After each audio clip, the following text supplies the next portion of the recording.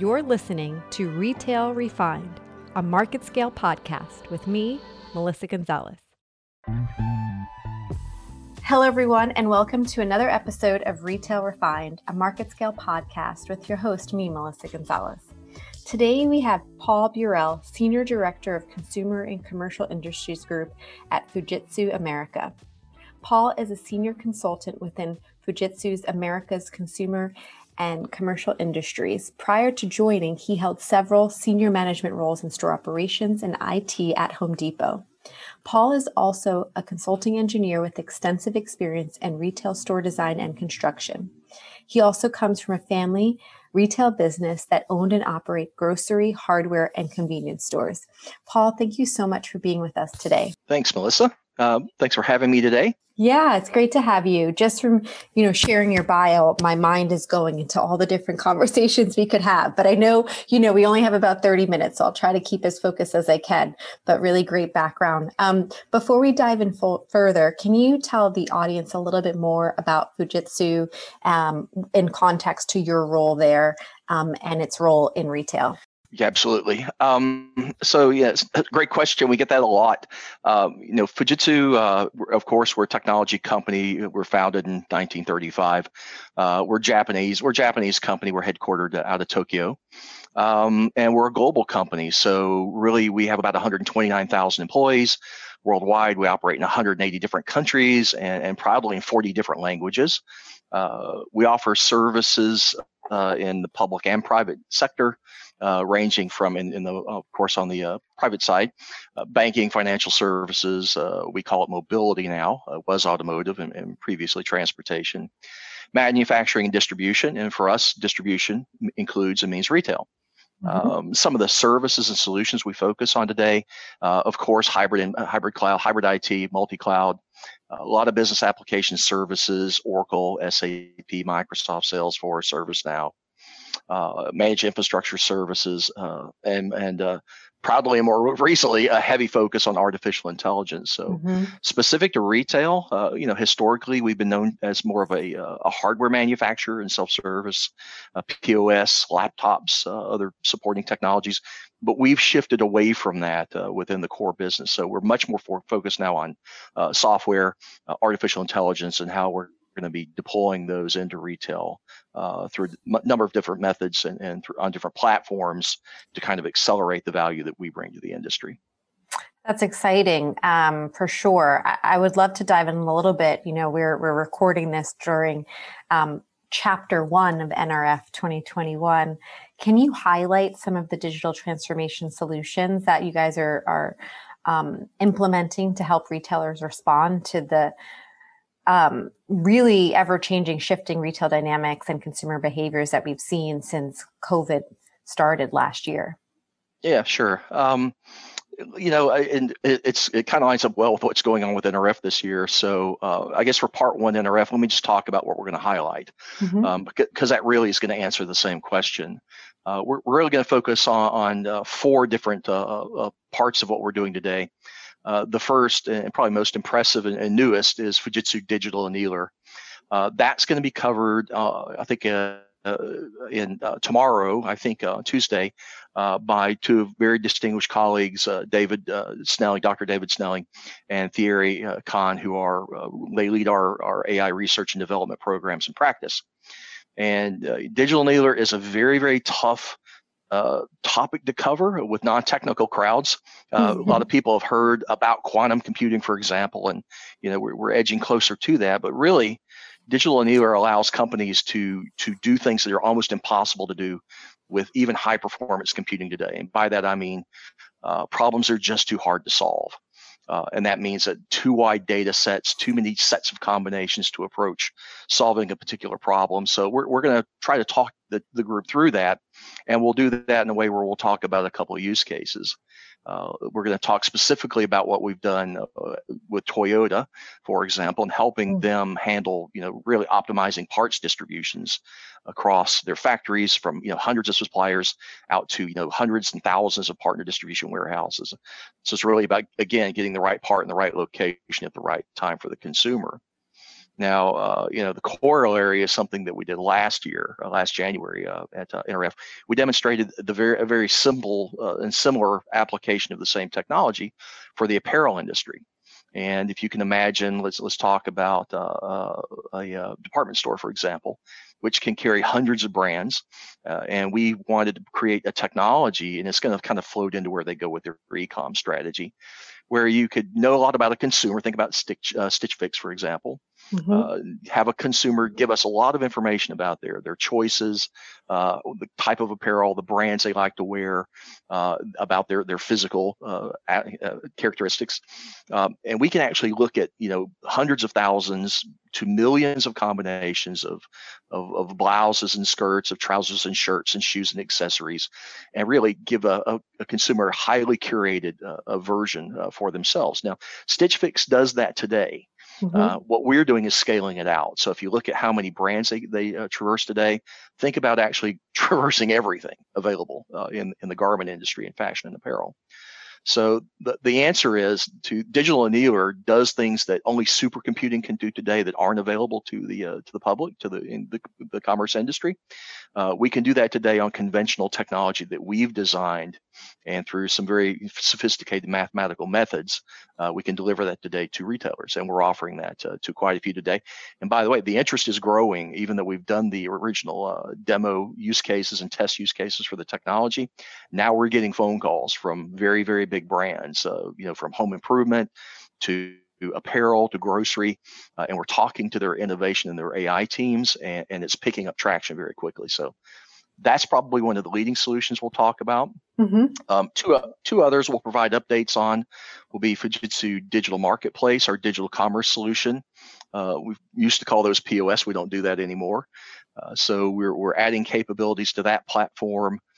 For example, we're seeing a lot of retailers that want to do things like, for example, they want to have cafe services and apparel stores, health and beauty concessions, store in a store. So we're trying to build the platforms in a way using microservices that make that easier to do on the Converge platform. Third, we'll talk about Fujitsu's Glovia platform. That's really our inventory management, warehouse management, and order management technology suite. It's not well known in retail, but there are some big retail brands that actually use it today, and unfortunately, we're under really tight NDAs with them. So they're using this it's modular in design. It's built on Salesforce, which means it's a low-code application platform. Very fast to innovate, very fast to deploy new business capabilities in days, not weeks and months.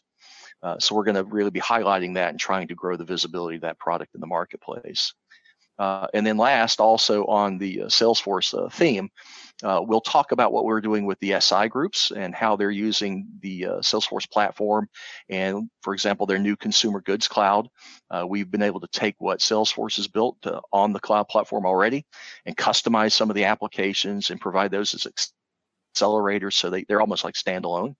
And we have a team that's developed a pretty much ground up BOPUS in-store fulfillment piece for the application.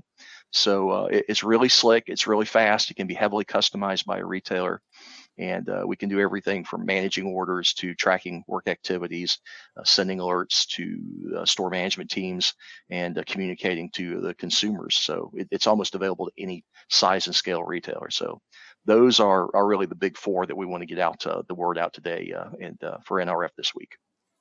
That's fantastic. That's a great list of four. You hit upon so many things that we could dig into. So we'll see how far we get. But, definitely not only seems like you're taking a human-centric approach, right? And just really helping retail operators, brands, and retailers be more agile to really cater to a myriad of customer needs and preferences and flexible fulfillment and shipping options. So there's a lot going on here. I love it. When it comes to what you talked about with your global platform and the digital marketplace, and really these integration of the microservices that we're seeing, tell us kind of how you help in that aspect also with supply chain visibility, because in order to really deliver upon this, that's so key. It's really critical right now. Yeah, the watchwords have been in the industry, end-to-end visibility. And, coming out of retail, I can tell you exactly how hard that actually is to execute. Yeah. The challenge that we have is the great part about Glovia. Let me talk a little bit about it because it'll explain it. It began life as an MRP, or a manufacturing resource platform, and we used it at Fujitsu because we manufacture technology. We make phones, laptops, servers, everything, and have done so for many years. So we selected Glovia to be our platform years and years ago, and we liked it so much we bought the company. Mm-hmm. And in 2008, we moved it over to Salesforce and basically reconstructed it on Salesforce for the very reasons why Salesforce is so popular today. Now, what really the value in that is that we saw is that we, as a manufacturer, we were using it to look at all the way up our own supply chain to our raw material manufacturers through all the inbound assets and materials we needed to construct our technologies, and then out through the distribution networks that we have internally and through our partners. So the good news is we got really good at that. We did it for decades and decades, and so our IP is really what we know about how that needs to work. Mm-hmm. What we built into the technology and now are scaling it out to retailers is really twofold. Just the agility and flexibility that you get out of the Salesforce platform itself, but really it's our know-how. So there are two things that I can kind of harp on, and that is today when retailers make commitments to consumers for online orders, for example. You probably have heard this before, right? They look at their supply chain. They may only have limited visibility into certain warehouses for certain types of products. You never really know what your on-hand accuracy is in your stores, for example, and they're playing a huge role in the fulfillment process today. And then your inbound inventory from all of your manufacturers and distributors, and they can be hundreds, if not thousands of those. You don't always have a really good idea of what is where. So a lot of people will make commit to buy or commit to deliver to consumers based on ASNs or advanced ship notices, and they're not always right. Mm-hmm. And then they don't look at other things today, which are really important now, like what's coming back in your front door, right, through the returns reverse supply chain. So we've already built the technology that can handle all of that on one platform. And many companies today may have an inventory management system from one company, an order management system from another, and so forth. And that's hard to integrate, and it's hard to get the visibility you really need to see everything and have high confidence that you've got a grip on what you could commit to a consumer. Mm-hmm. And making it harder, your fulfillment channels, they're not just the front door of the store anymore, or even a DFC, a fulfillment center.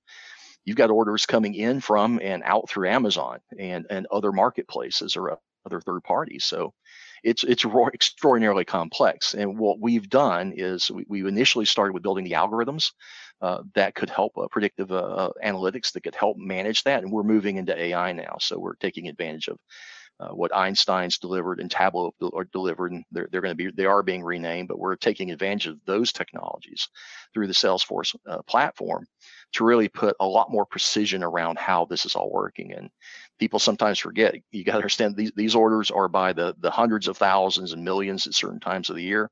They're all in flight and they're all real time. So, Mm-hmm. I always think about, companies that may get back 10% of their seasonal sales coming back in the door in returns. And that's probably a good round number right now. It could be higher with the pandemic and what it's done to how consumers have shopped.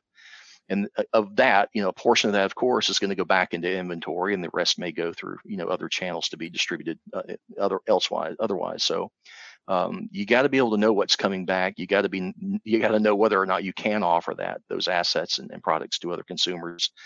And again, it's all what's happening to us all right now is you've got to put a lot more technology and focus, and artificial intelligence is helping drive that on how you manage the supply chain, and you look at it completely differently. So that's our focus right now. No, absolutely. And it's interesting. There's so much conversation I was having last year about, AI models kind of having to be rewritten or the date, right? Because we couldn't rely on historical data. So much changed so quickly. So it's really interesting to see what the forward-thinking insights will be, what some of these predictive analytics will show as we continue to see all these changing behaviors. From a store design perspective, we've always worked on thinking through what's the customer journey in order to create effective environments. But now we're really having to cross the customer journey with the package journey, because It's the accuracy and precision and efficiency of the package journey that makes the customer experience successful these days, more so than ever. Exactly. So to keep forward in identifying how to position supply chains to be more dynamic, right, in this flexible and in a post-pandemic world, do you think we're prepared to handle disasters? What does that look like? What does that mean for in-store and warehouse inventories? Yeah, excellent question. This one keeps me up at night. I would say agility's got to be the key. So, a couple for examples. Cost, obviously, nobody was prepared to shoulder the cost of the fulfillment, for example. Mm-hmm. So with that in mind, let's look at grocery, without naming any particular analyst, most of them agree that just the cost of fulfilling from stores, for example, it pushes a lot of categories of products, grocery is probably the worst hit, to negative margin on every curbside order they fill. So big companies have been working on driving the cost of operation down as fast as possible, and technology's played a huge role in that, especially mobility. I look at accuracy also being just as important, especially in grocery. So that the labor component was something that the consumer fulfilled, right? They shopped the store, they came in, they picked the items and went to checkout. So that cost now all shifted right back onto the shoulder of the retailers. And again, in grocery, we all know that margins are low, 2%, on average. So it doesn't take much labor effort put into filling a 20 item order or higher for that margin to go completely away and go negative. Again, we focused on technologies that can help support that. Some of the bigger retailers did it on their own, and we'll use parts and pieces. But I would say the bulk of, let's just say the mid tiers, that they need help. And so I think that that's where companies like Fujitsu are really going to add a lot of value in the marketplace, where we can improve the mobility. We could talk about micro fulfillment centers, for example, which are becoming more and more popular and being tested by big and small chains, and even nano fulfillment centers, where you take those commodity items and can actually automate the fulfillment process to drive cost out. And I would say, you mentioned packaging. In certain segments, we know that safety, of course, is now key, and I'm dumbfounded sometimes by how many items are not being returned at the request of Amazon or at the request of the original manufacturer. So safe packaging of items. What do you do with a returned item that was in the hands of a consumer that may be a concern? That's driven up cost, packaging cost itself.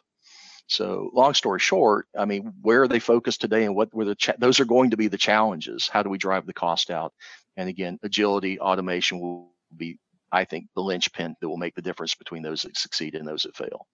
No, absolutely. I mean, when you talk about agility, and of course, not every industry or sector within retail is the same, but that's top of mind in a lot of the conversations we're having as we're relooking at store design, is how are we making these environments as agile and modular as possible so they can flex as needed throughout key times of the year. For example, apparel, where the store may be overloaded with BOPUS pickups versus thinking of how much items front of house capacity per square foot. How do I solve for the needs of back of house and fulfillment, throughout the year?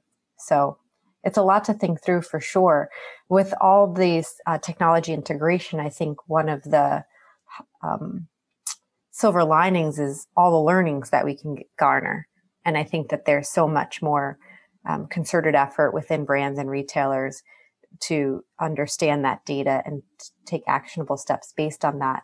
But I think it also helps the ability to deliver upon personalization and really being able to map out customer journeys and offerings to satisfy, what different consumers are looking for. Can you talk a little bit about some of those learnings, maybe a brand or retail that you've worked with that's really been able to lean into this and improve their customer experiences? Yeah, it's another great question. So it, I would say this way: last year and the preceding years, I talked about the cafe approach, and we know that showrooming was growing in popularity prior to the pandemic. So a lot of the technologies that we focused on, for example, magic mirrors, wearable techs, things of that nature, even clienteling. Those were clienteling apps. Those were all designed for face-to-face, associate to consumer engagement. And of course, that shifted now online. So some of the same technologies that we were working on, they do have a corollary online. And I think that the question now becomes, and funny, these conversations always kind of gravitate towards apparel, but they're much, much broader. How do you reinvent the store in the virtual world, to your point? And Right. so in my mind, stores have always, that's the reason we call them stores. That's where you stored stuff, right? It really was an environment. It became an environment, very engaging. And now we're going to, I think we're going right back to the beginning. The engagement, the excitement is going to have to happen online. Of course, a lot of noise around TikTok right now. A lot of noise around platforms that are they're loved by consumers. I came out of the home improvement industry. We used to produce this gigantic book back in the day, which became CDs, which became a website on how to do anything you wanted to do in your home. It's all out there on YouTube, right? It actually is something that particular company and Lowe's and others go right to YouTube, right, to learn how to do it. And of course, they're advertising their products on those platforms. So it's know-how and brand that I think makes a big difference. The other part is social and environmental stewardship. Huge right now. And it's not that they haven't been there before. It's just now we're paying attention. And I think some generational shifts in consumer expectation are helping drive that, which I think is fantastic. So you've got to mix those all together. And, I talked about digital annealer, and we start thinking about, well, how do you apply that kind of technology when we talk about, environmental and social stewardship? And if that's a parameter a consumer cares about and will drive their decision, and it will affect how much they spend and how long they'll wait for the product, then you have to have a technology that can deal with that level of complexity. And then the other part of this is, I'll argue that prior to the pandemic and maybe back a few years earlier, we were still classifying most consumers, right? You got put in a bucket. Yes. And I would say that's still important today, but it just doesn't cut it anymore. So the question is, how intimate will consumers allow a retailer to become with them? And I think that, forget generations, forget, geography, anything, demographics. I think people want that level of connectivity, especially now, and we'll see what happens after the pandemic. So, they do want that level of understanding from a single or a set of retailers that know precisely what they would be interested in buying, and the artificial intelligence that backs it up, which says, most likely you're going to buy these products, so let's not waste your time. Let's focus on what you tell us you want and what we think you want and what we think you're ready to buy right now. So that's going to be completely different. And that's going to be the heavier shift in where the retail technology world is shifting focus towards artificial intelligence and getting a lot more precision around that. I mean, I think also the opportunity is, as we as consumers have become so much more digitally integrated, right? Think how many people use QR codes and contactless payments and order ahead and BOPIS. Like, in the physical moment, you have an opportunity to be connected in such a different way than you would have, say, in 2019, where right there in my hand, you have an opportunity to hook me in to something in a very personal way. I'm going to pick up my curbside order, my BOPIS order, but maybe you know what I ordered, what I've done in the past. Maybe you know what's in the store inventory. Maybe your recommendations are, hey, while you're there, you can also get X, Y, and Z. Like, what do you think some of those opportunities are in the years ahead? Yeah, and again, I think that's where artificial intelligence, you're not going to know without that component being in place. I see it as being, there's an educational component to what you just mentioned, right? Sometimes when you introduce new products to a consumer that they didn't know existed and we didn't know that they might be interested in it, that's where the intelligence I'm talking about, I think will really amplify a lot of sales opportunities for retailers. And beyond that will be long term, meaning they'll bond more effectively with their consumer base, and hopefully that relationship will continue far into the future. So I would say that, when I look at it, the social aspects, the environmental aspects are going to be important. The level of intimacy with the consumer are going to be important. And companies, I think, that embrace that and get their technology stacks prepared for that, then their marketing, advertising, and operations will also need the same level of support. We forget those groups quite often, and without all of them working together, none of it works anyway. So, Exactly. I think that's the level of complexity we're looking at, right? So, hopefully that answered the question. No, I mean, exactly. I think that so many groups worked in silos before, and that might be a second silver lining is all the barriers that have been broken down, right? If we think of some of the most successful in the industry, it's because their digital team and their physical retail team and their marketing and merchandising IT teams, they're working together and figuring out how do we improve the customer journey across all channels. Yeah, and let me add on, because you kind of hit something that's near and dear to my heart. In my retail career, I was fortunate that I got to work across, many different parts of the business, and construction and store planning, store operations, IT. And it was almost funny because I would be on one side I'd be in one silo or on one side of the fence, and I would always be curious as to why the other side didn't get it or weren't communicating or didn't know where they wanted to go. And when I went to the other side, I suddenly learned that the exact same was opposite when you were talking to the other group. So what's cool today, what I like about what's happened is, I worked in retail in a period when the technology groups wanted the business to clearly define everything they wanted for a new program or a new operational model or marketing scheme or whatever. And they wanted, a very lengthy document that described every little facet so they could go build it. And we all know that that's diminished substantially over the past years. With Agile, of course, right? We now can work collectively as teams. We're pushing artificial intelligence experts and data engineers into those same groups. So, and they're learning. That's the cool part is, they're learning things that they didn't know about how retail operates, how operations, marketing operate. But when we work in those pods together, I think you get through ideation to implementations dramatically faster. But the key is if you're smart and you get on low code platforms, again, it's not a 6-month development cycle, right? And it's not weeks and weeks in a QA lab. It's not another 3 to 4 months out in pilot. You can go from idea to implementation in weeks. Of course, you still got to test, you improve the concept in the store on the store floor, or distribution or supply chain. You still got to prove it out. But that cycle's accelerated. So the good thing about how I think agile development methods, low-code application platforms, and artificial intelligence, when you cluster those three together from a technology standpoint in retailers, you're setting yourself up for success. And when you blend the teams as I've described, I think that's essential. Get out of the silos, get into pods, a pod-based mentality. And then you begin creating, collectively.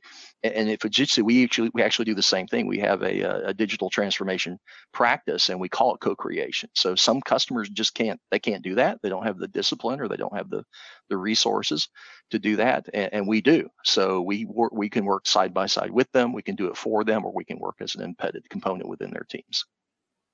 That's fantastic. Yeah, I mean, it's definitely a powerful trifecta that you mentioned, and it's so exciting to see this agility come forward. There's, so many conversations I think that people had in the past of it needed to be perfectly kind of thought through, and we had to reinvent the entire department store, for example, in order to move forward. And I think people are becoming a lot more open to this agile approach of, let's tackle this portion of it. Let's constantly learn, iterate, modify, and understanding along the way, we'll continue to see improvements. So I think that's moved a lot forward in the past 12 months. Yes.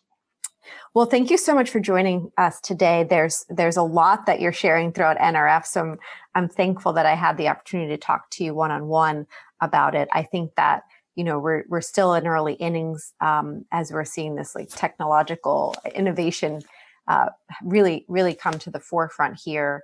And there's a lot of retail that's just going to become better because of all of this. Absolutely. And I think, really kind of meet the customer in a way that we've never been met before.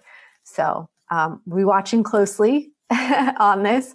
And then I guess I'll ask you one last question before we go. I mean, what's the big thing? What do you see 5 years from now? Where are we going? Wow, I wish I got that question. Now you will keep me up at night trying to come up with the right answer. Got to get this one right. Yeah, you mentioned human centricity, and that's kind of how we move into the technology industries across all the industries we serve. And I don't ever say that. I have peers in the industry that say, hey, I need you guys to automate everything, right? It's too complex. It's costing me too much money. I can't turn fast enough.